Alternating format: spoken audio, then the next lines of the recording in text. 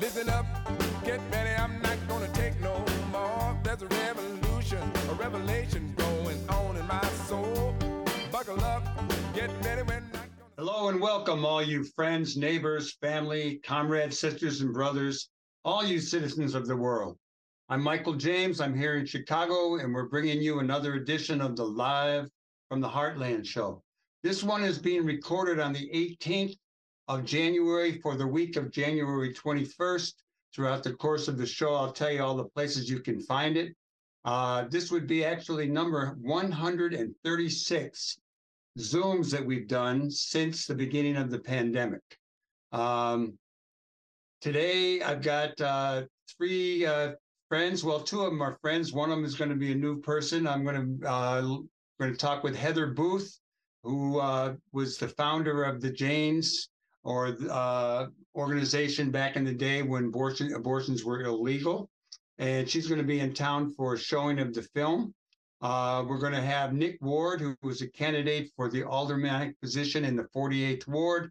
And then Don Rose is going to update us on where the Chicago mayoral race is at, because it's not too far off and there's a lot of activity.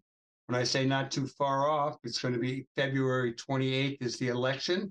And if there's a runoff, it'll be April 4th. I like to start off with something good. I have plenty of not so good news to report, but on the good front, our friend Michael Klonsky, who does that show Hitting Left with the Klonsky brothers. I don't know if both brothers are involved now, but it's on Lumpen Radio. He also puts out Michael Klonsky's EduPol newsletter, edu/POL. And he just reported that President Biden has said enough is enough. Leonard Peltier should be given clemency. And retired FBI agent Colleen Rowley calls for clemency for indigenous activist who has been in prison for nearly 50 years. He's down there in Florida. He's always denied involvement in the shooting out at Wounded Knee. We've talked a lot about him on the show, and this is just really uplifting. I mean, he's 78 years old. He's not in the best of shape, and we hope he gets out. We'll keep you posted, and thank you, Michael, for posting that, and actually Katie Hogan for sending it to me. Not so good news, Planned Parenthood of Illinois, late Sunday evening, an incendiary device was hurled into the Peoria Health Center, caused a substantial fire. No patients or volunteers were hurt, significant damage. The clinic is inoperable right now. They are looking for support and help. Going to take a number of months. And what they call our attention to is something that's really ongoing all around us these days. Senseless acts of vandalism and violence on the rise around the country, and certainly in the great blue state of Illinois. We've become the target of extreme and divisive, incidents all around the Midwest. Remember a little ways back, we had Dee Gordon and Jane Addams down in Carbondale, and they talked about being in Illinois, where people do have a right to an abortion, where they are surrounded by Indiana, Kentucky, and Missouri, three red states. So I want you to be on your toes, because here in Rogers Park, a gay-owned restaurant up there in the Our Public House was a target of a homophobic attack this past week. A man and a woman were getting out of a car. Someone came up to them and yelled homophobic slurs. They went into the Our Public House. The man followed them, was ranting, was asked to leave. He smashed the door with a hammer he had. So we're sorry about that, and we wish the owners, Sandra Carter and Renee Labrana, the best, and all the support that you can give them. So even if we're in a neighborhood or a community where we feel we're in pretty good shape around some of these issues, be aware that there are people everywhere who are not in such a good place. So just be aware what's going on always around you. Let me see. Here in Illinois, last week, good news was we announced that there was a ban on assault weapons. This week, the sheriff, Jeff Bullard, from Jefferson County announced that he and other sheriffs were not going to enforce the assault weapons ban. People who have assault weapons had a year to register them, and there are also some suits around it. So this is going to be an ongoing thing, but hopefully our state will remain a place where assault weapons that are really not needed for anything except if you're in a war, and hopefully we won't be here. We don't need assault weapons. Let me see what else. A little bit more good news. While I was in the locker room, you can all imagine the kind of activity or the discussions that go on in locker rooms, or at least purportedly so. But I was at the McGaw-Y, and my friend Larry says, "Hey, did you hear about Jan Schakowsky? She got money for the renovation of the High Ridge YMCA."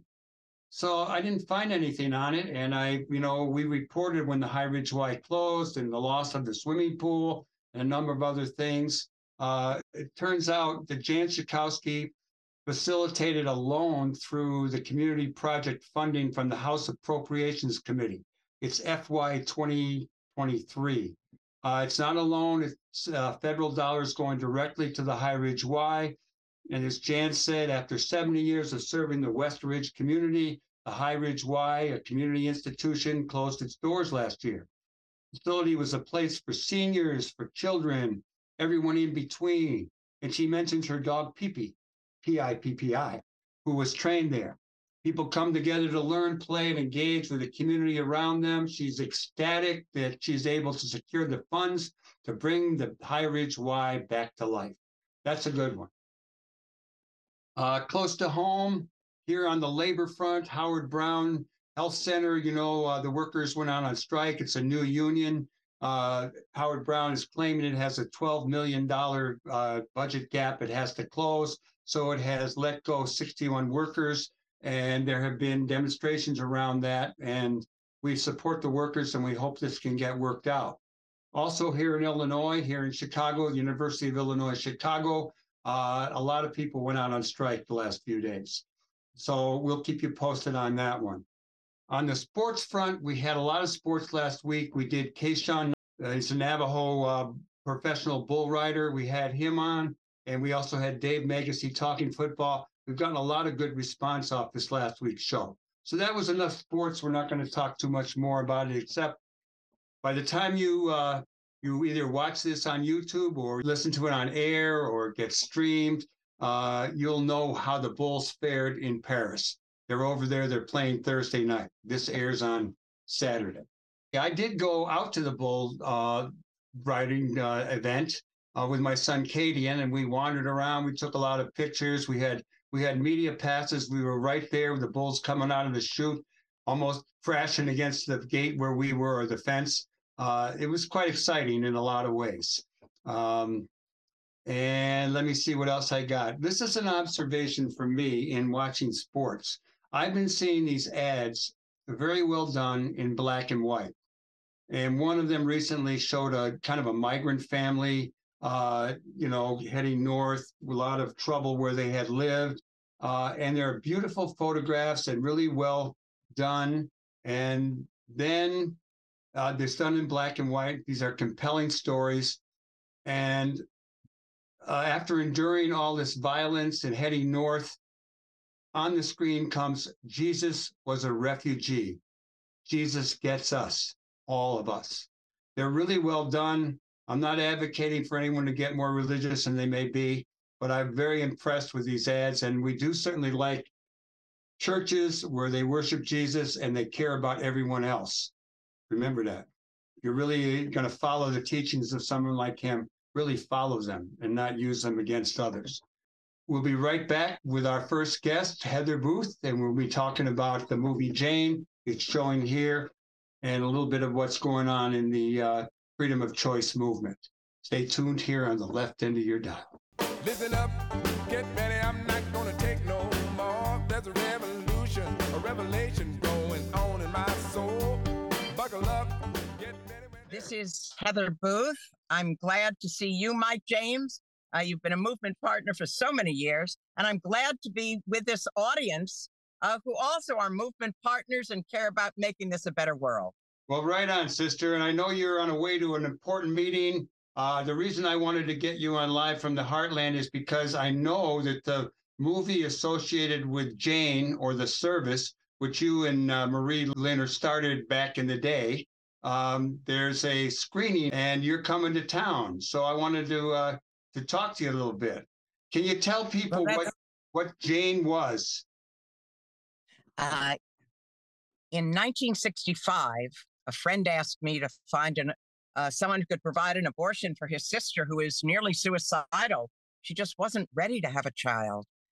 I didn't really know about what to do, but with connections I had from the civil rights movement, I found a doctor, Dr. T.R.M. Howard, who actually had a clinic on 63rd Street called Friendship Clinic. He was a great civil rights leader, but I didn't know any of that at the time. He provided the procedure. I thought that was a one-time friend helping friend. But word spread.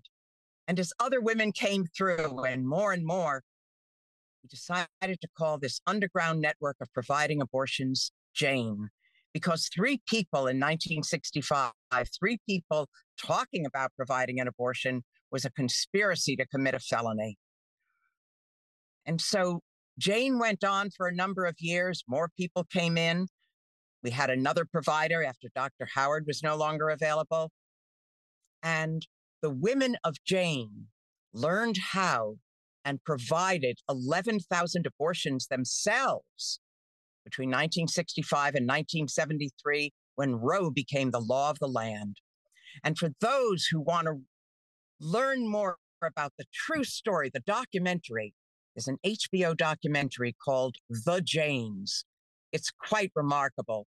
Emma Is that Leah said, the original film?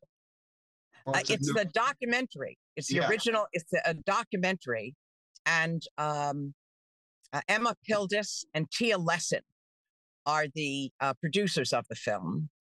By the way, it's shortlisted for an Academy Award, so who knows? It's getting some recognition. But there's going to be a screening in Chicago where it all started on Thursday, January 26th at 6:30 p.m. Thursday, January 26th at the Max Polevsky Cinema at Ida Noyes Hall, 1212 East 59th Street.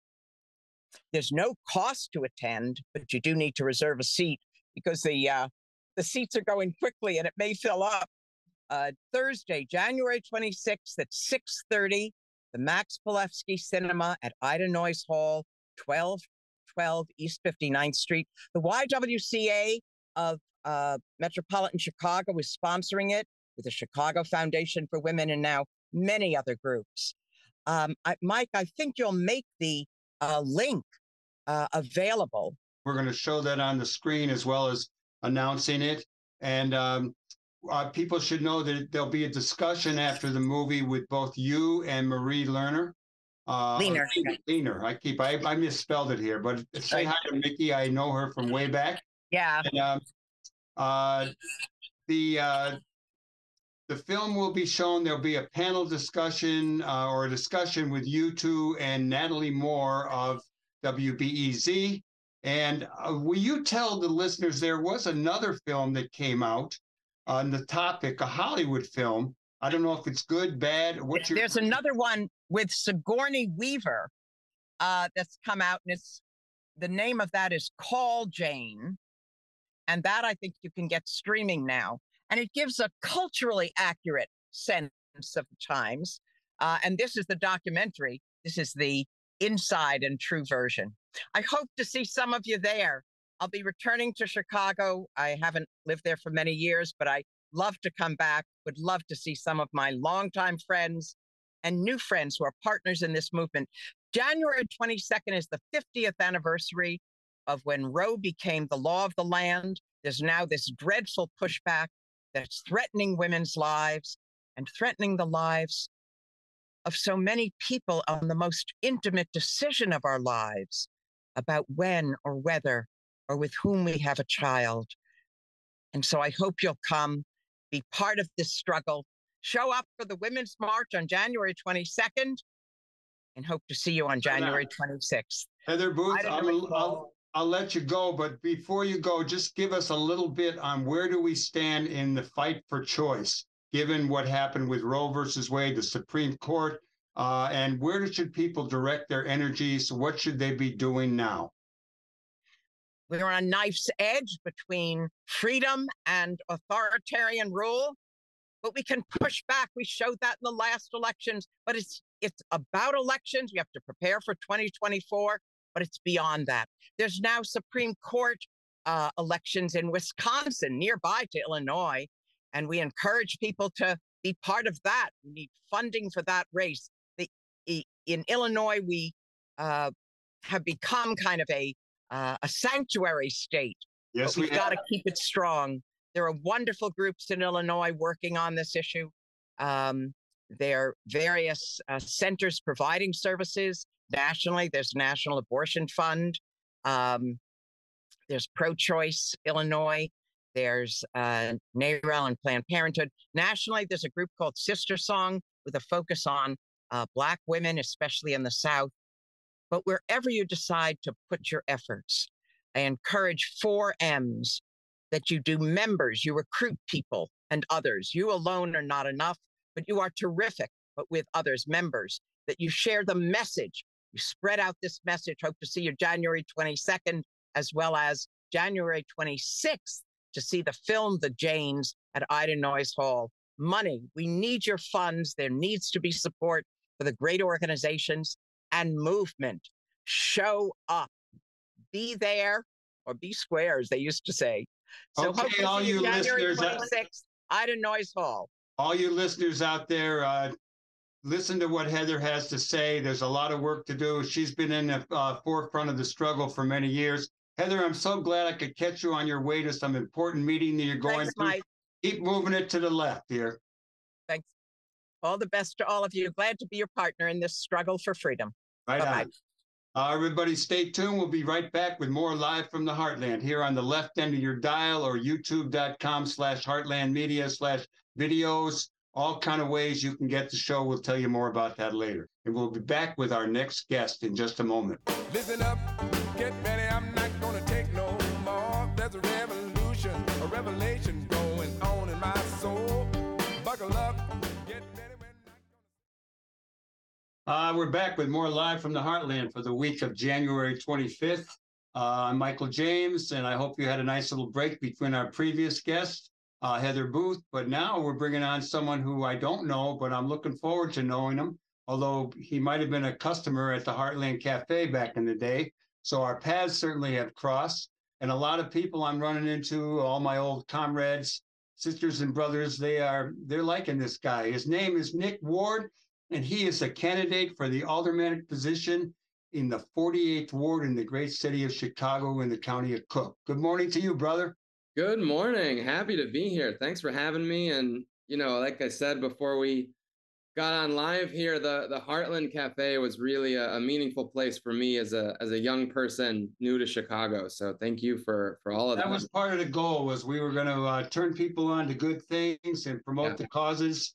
And, when we opened it, it wasn't as much about healthy food as having a place where we could develop cadre or organizers out of. So, we wanted people to have be able to serve the community, make a living, and do political work. Later, we would say their art, their family, etc. Enough of that. You're the guy, you're running, you have these real nice orange and black signs all over the 48th Ward, I've been noticing as I cruise around town.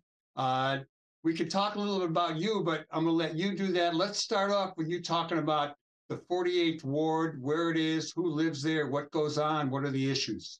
Yeah. Okay. So I know that there's some folks who follow the show who maybe aren't in Chicago. So I'll kind of, make sure that we understand what we're talking about here. So if you're looking at a map of Chicago, put your eyes northward and towards the lake, and you'll find the 48th Ward. So it encompasses a couple of different neighborhoods, parts of Uptown on the southern end, and then it runs through all the way up to Devon Avenue and encompasses a lot of Edgewater.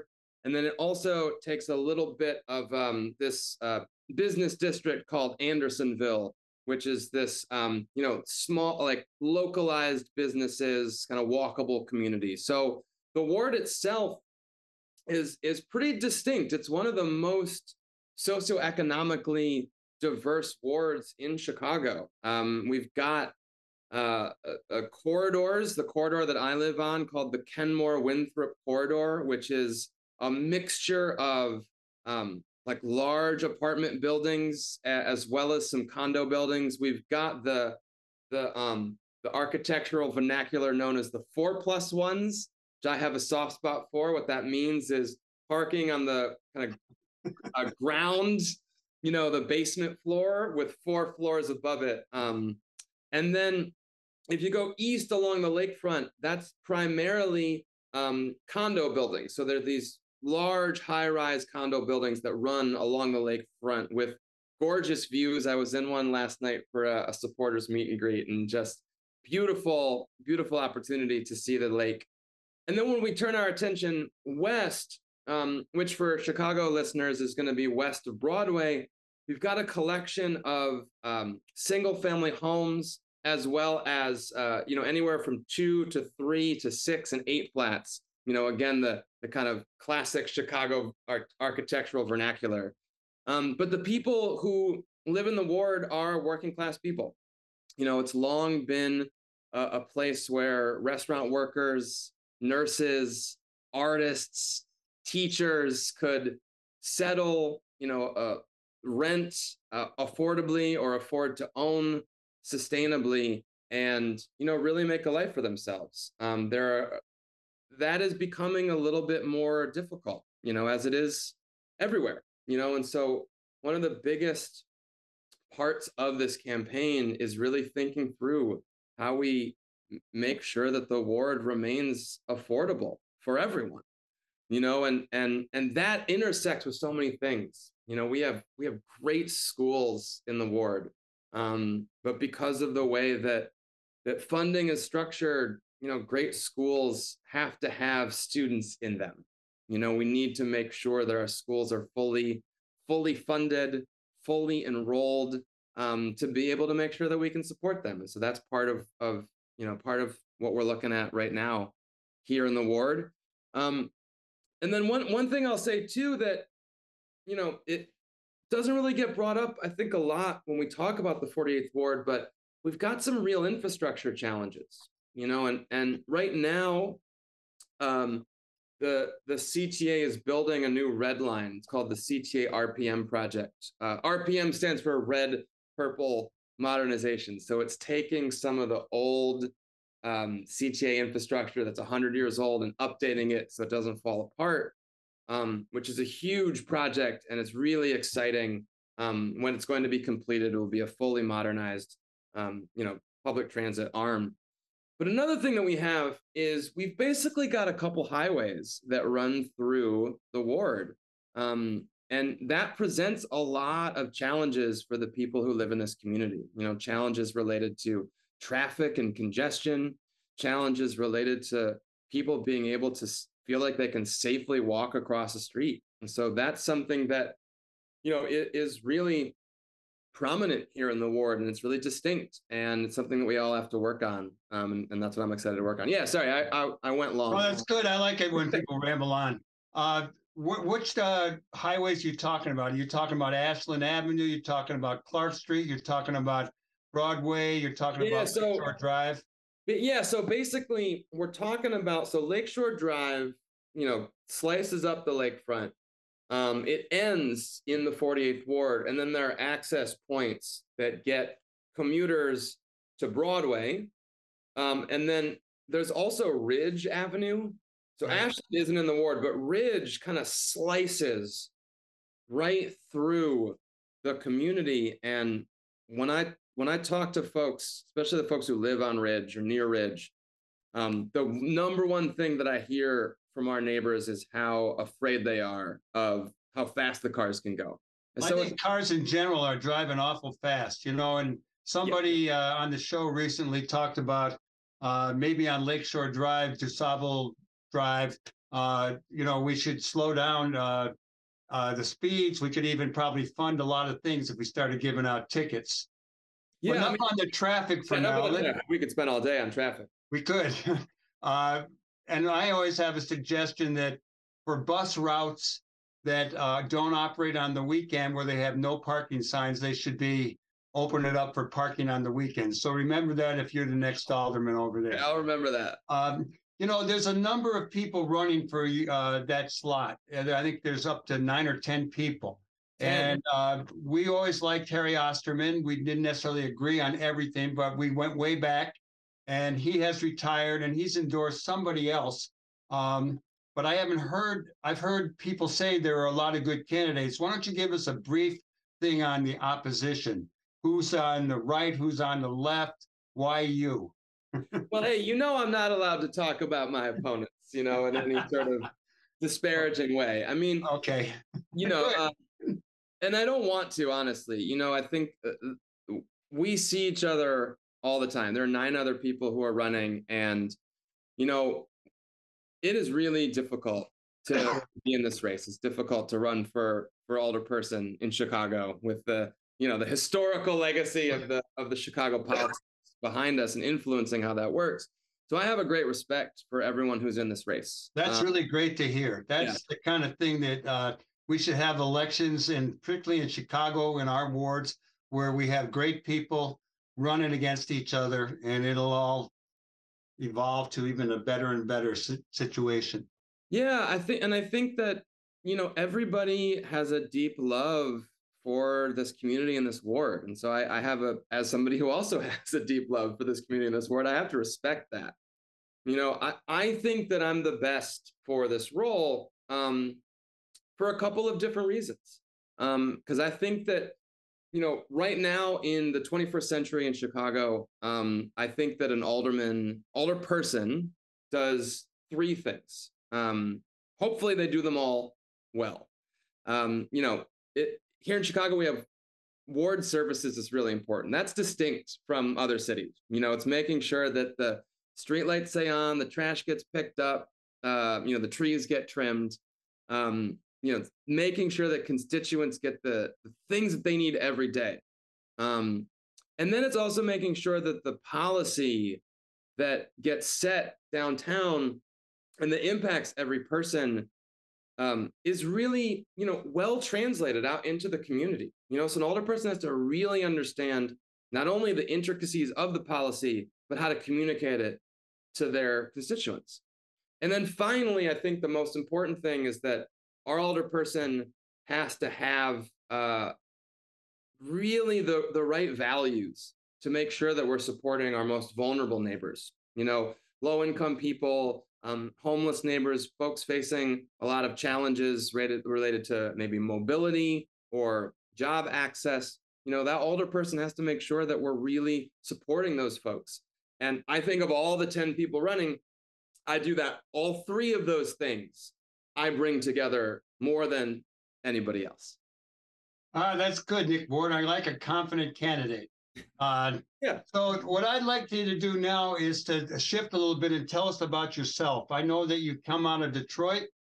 I know that, which is a wonderful city. Yeah. With plenty of issues, some like us, but also some great cultural history up there and Absolutely. labor history, et cetera, et cetera. I know your parents were school teachers. Yeah. And union members. Yep. I know that you busted your ass bussing tables, waiting on tables, being in theater, doing that kind of thing. You sound like a lot of the employees we used to have at the Heartland. Yeah. I'm finishing my degree. I'm in a play next week. I'm working on my book.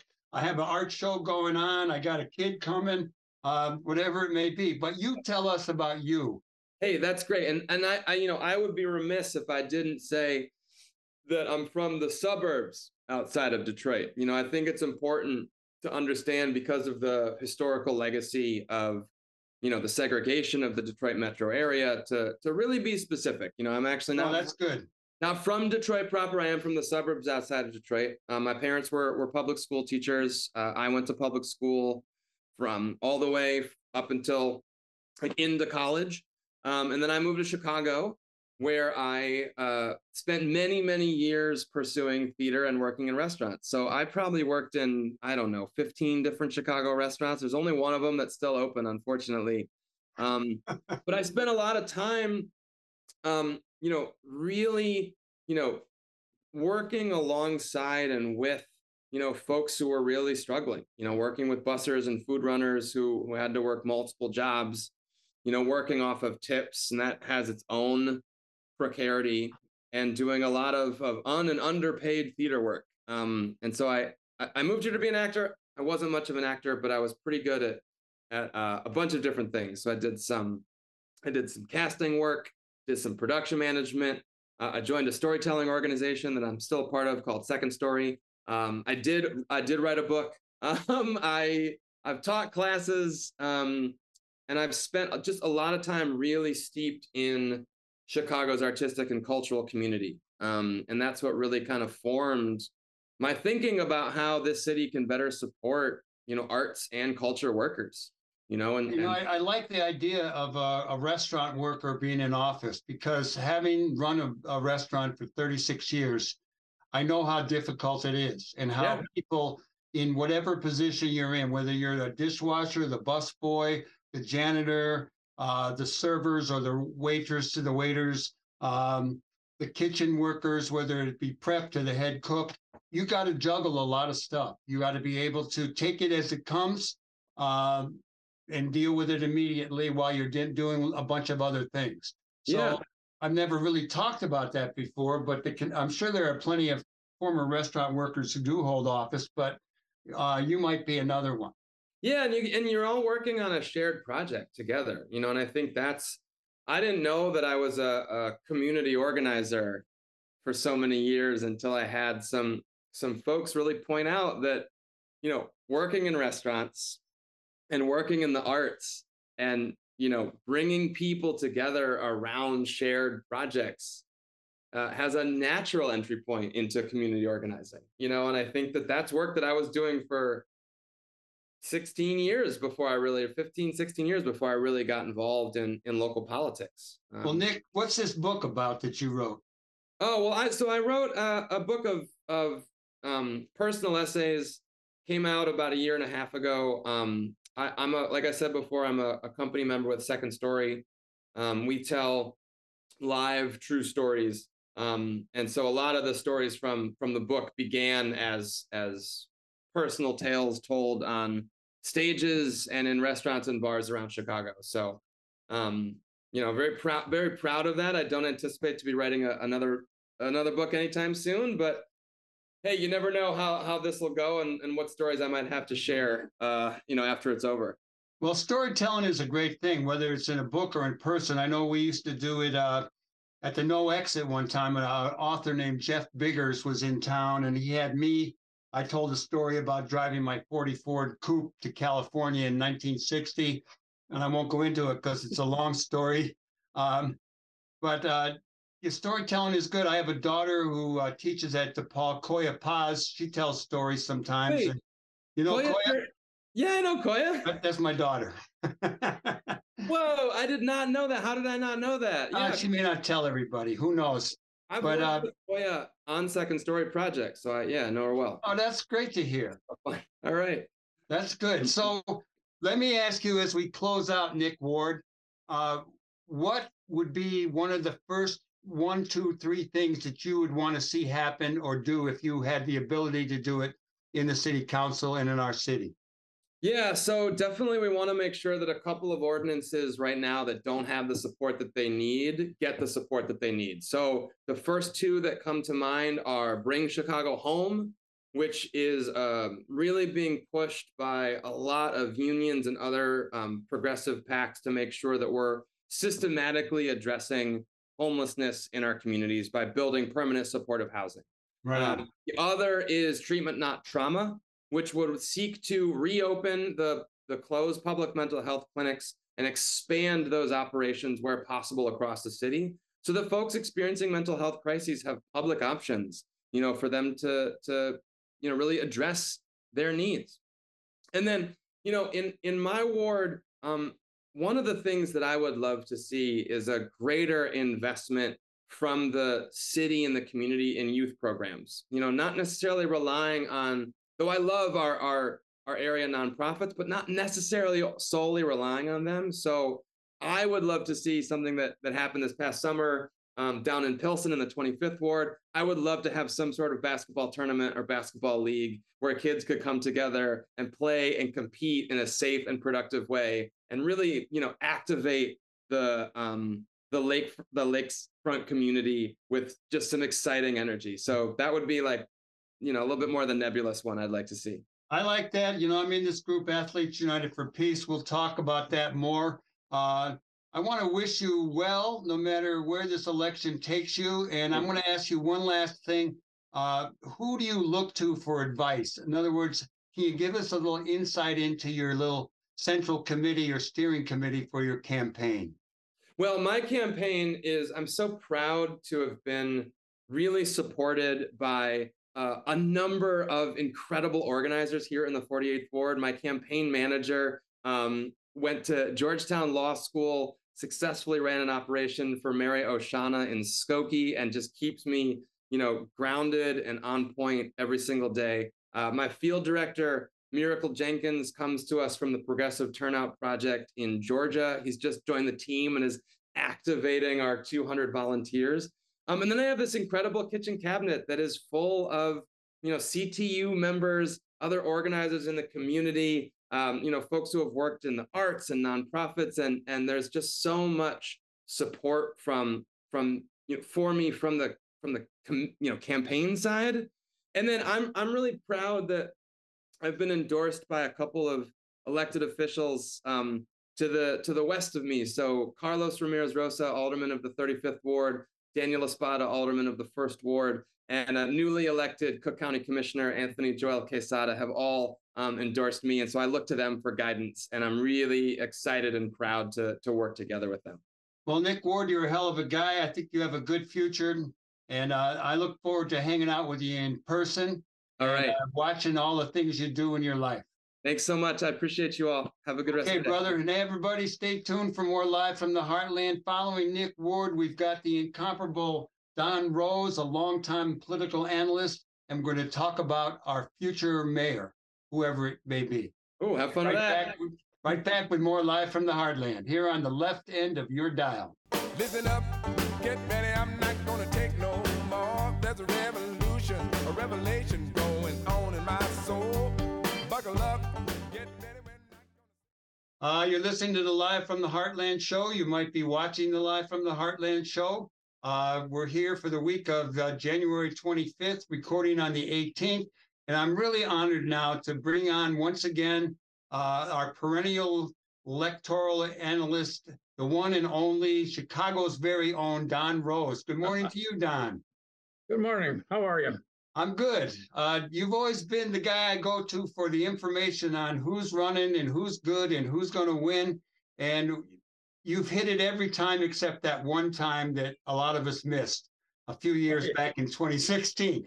So let's not go there. Let's just talk about the great opportunity that we have here in Chicago to elect a mayor, perhaps a new mayor. It's a two-stage operation, most likely, and that is because the first round is February 28th, a Tuesday, of course, and if there are 9 candidates running, which makes it very hard for anybody to get 50% plus one.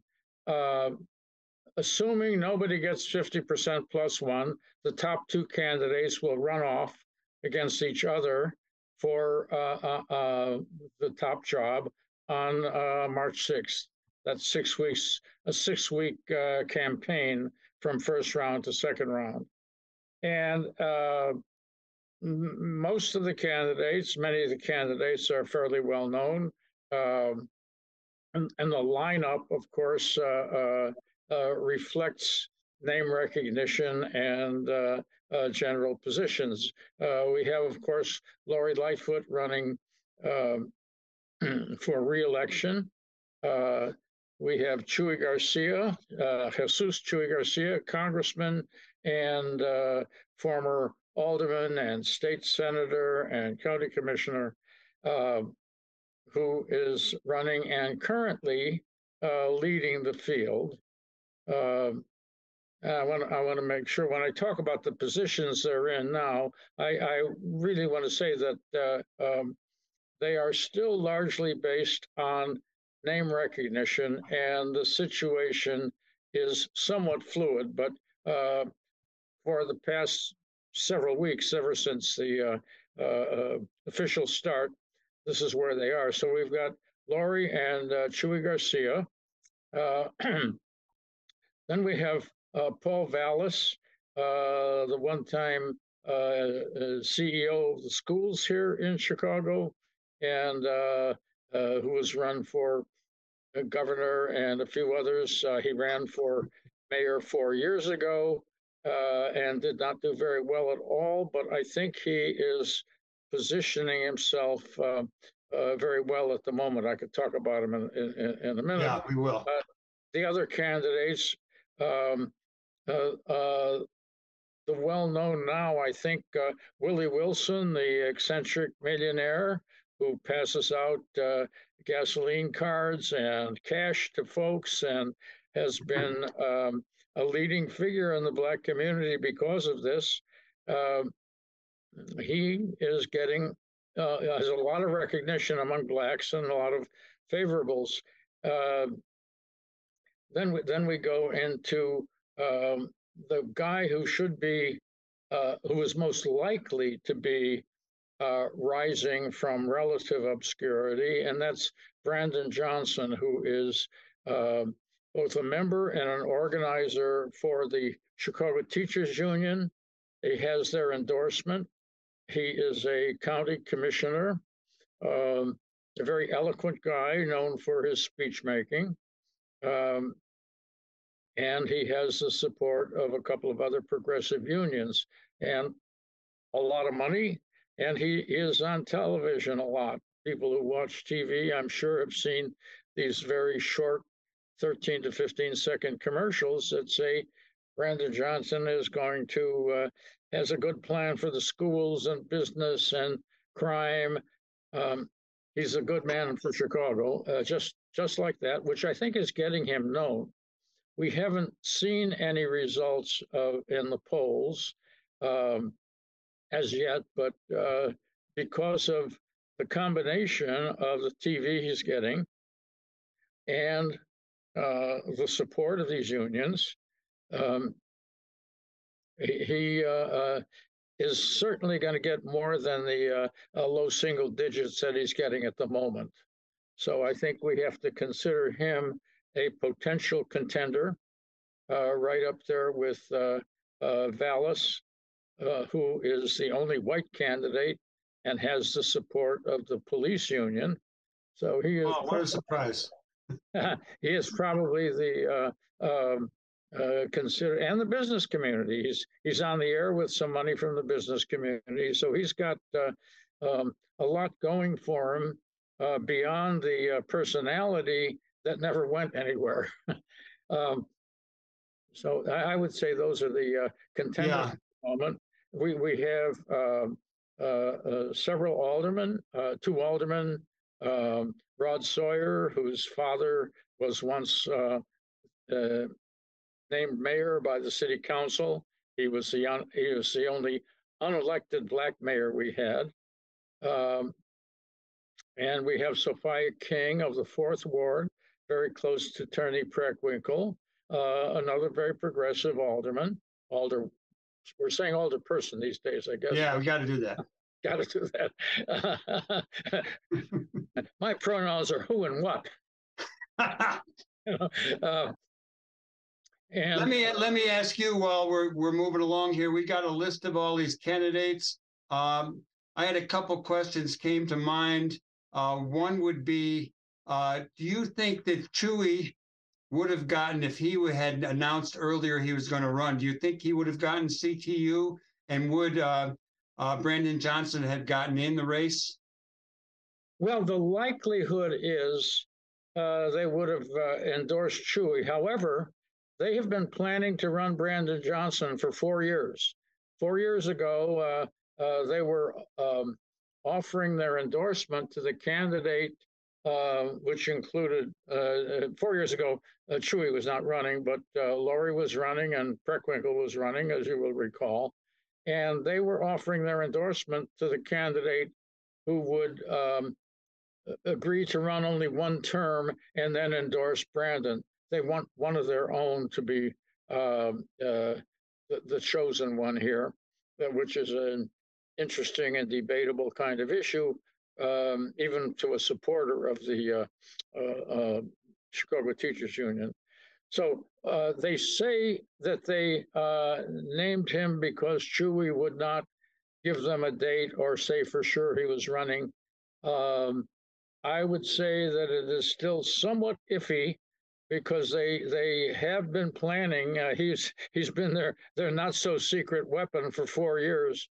But I will take them at their word that they did it because Chewy would not say for sure whether he was running or not.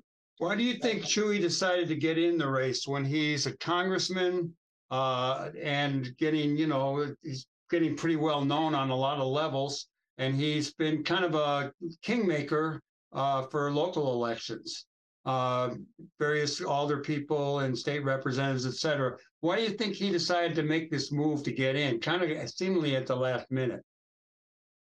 Well, the best thing I can say is that a certain generation or two or three of Chicagoans who lived through the Richard J. Daley era and saw the power and the strength that he wielded often look upon the mayoralty of Chicago as a higher calling than being a congressman. We've had congressmen come back to be aldermen. The famous Roman Puchinski was a congressman who yearned to have a city job because alderman might lead to mayor. So we make light of this, but a lot of congressmen. There's another point there. If the Democrats had won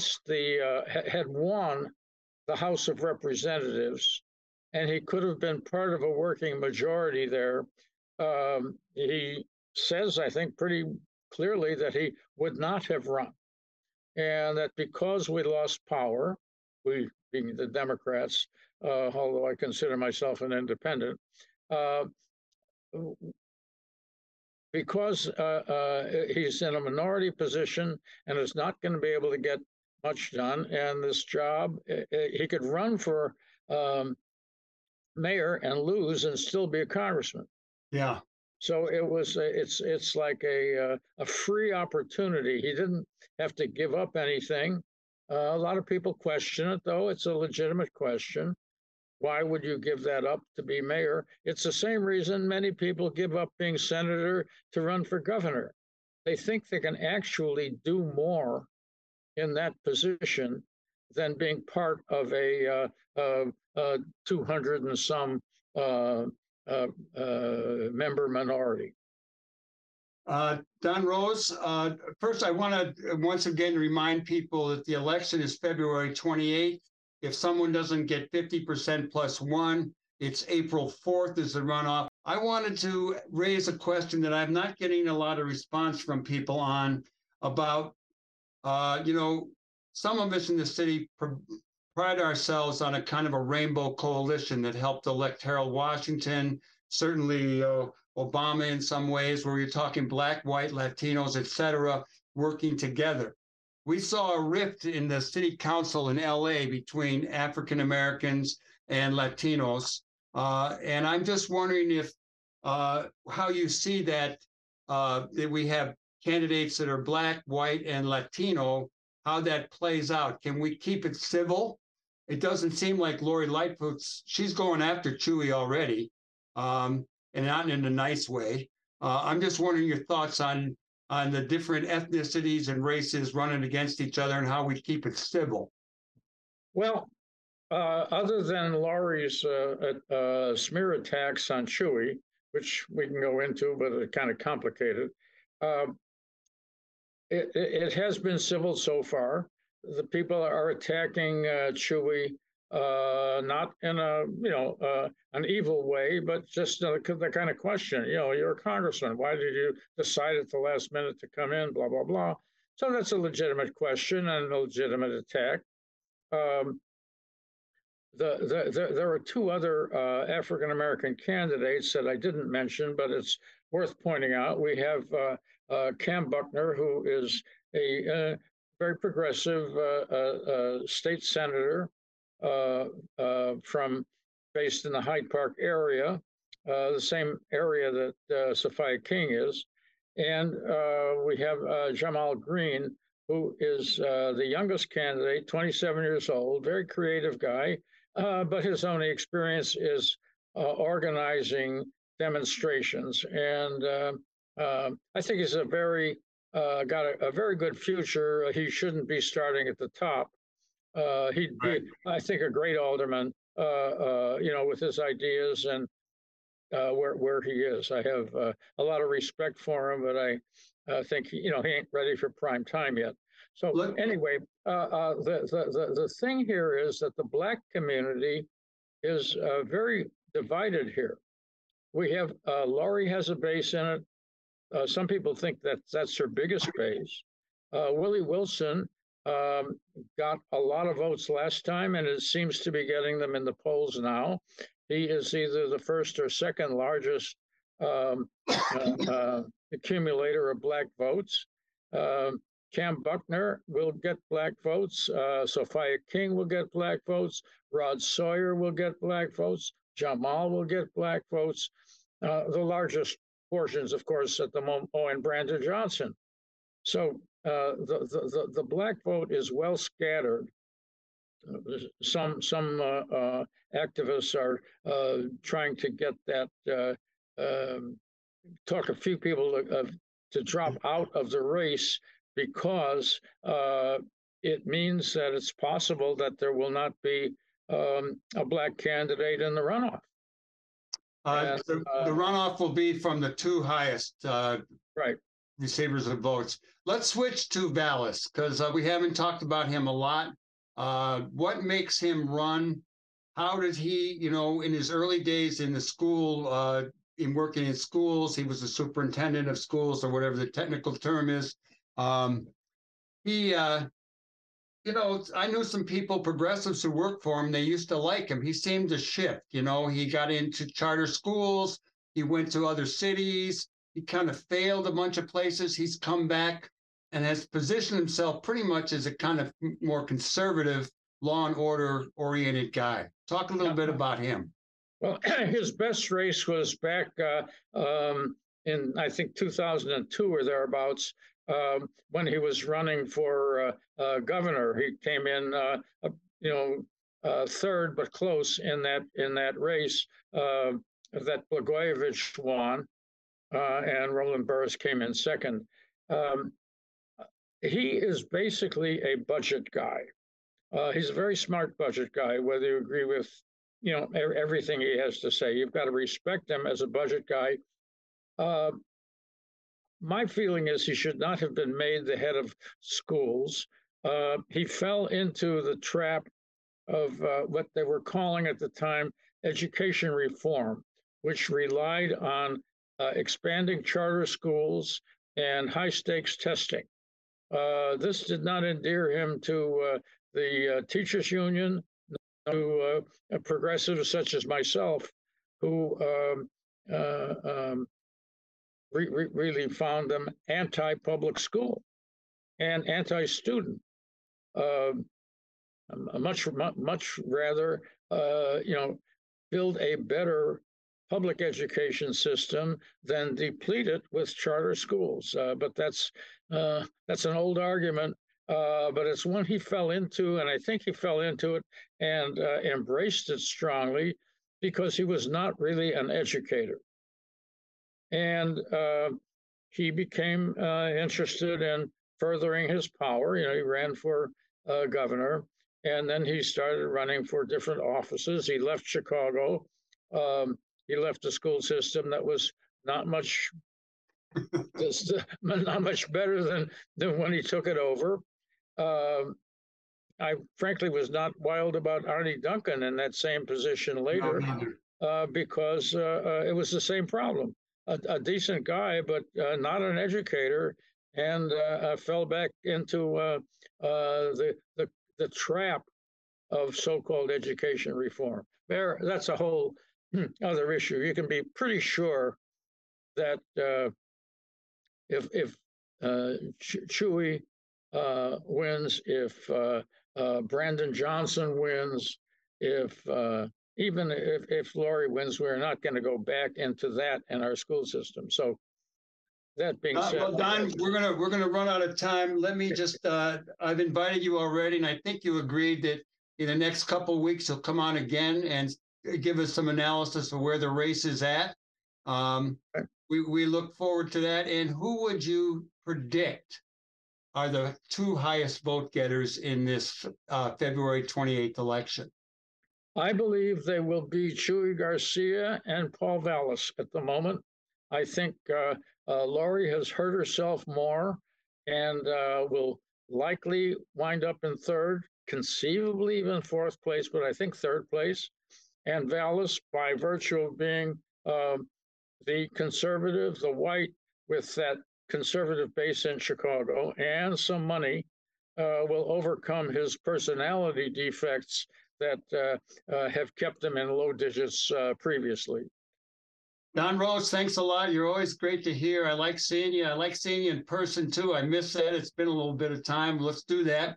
I want to tell everybody out there that we're going to be back next week. And next week, we're going to have a report from Brian Meir in Brazil. And then Dave Kraft from the Nuclear Energy Information Service will also be on. And I want to thank everybody who makes the show possible. I want to thank our guests who came on today. That would be Heather Booth. That would be Don Rose. And who was my other guest? Nick Ward, a candidate for the 48th Ward Aldermanic position. Thank you to everyone over at WLUW, our home base, to Katie Hogan, Tom Clark, and Hal James. I hope you all have a great week. Do good in the world. The world needs all the good that we do. All power to the people. Thanks a lot. Next week. Are you doing the best you can?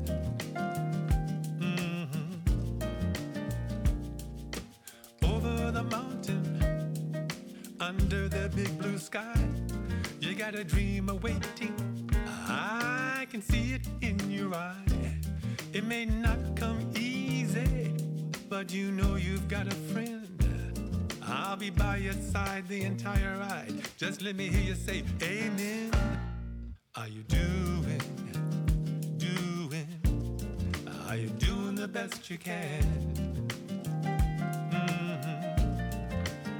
Tell me, are you doing? Are you doing the best you can?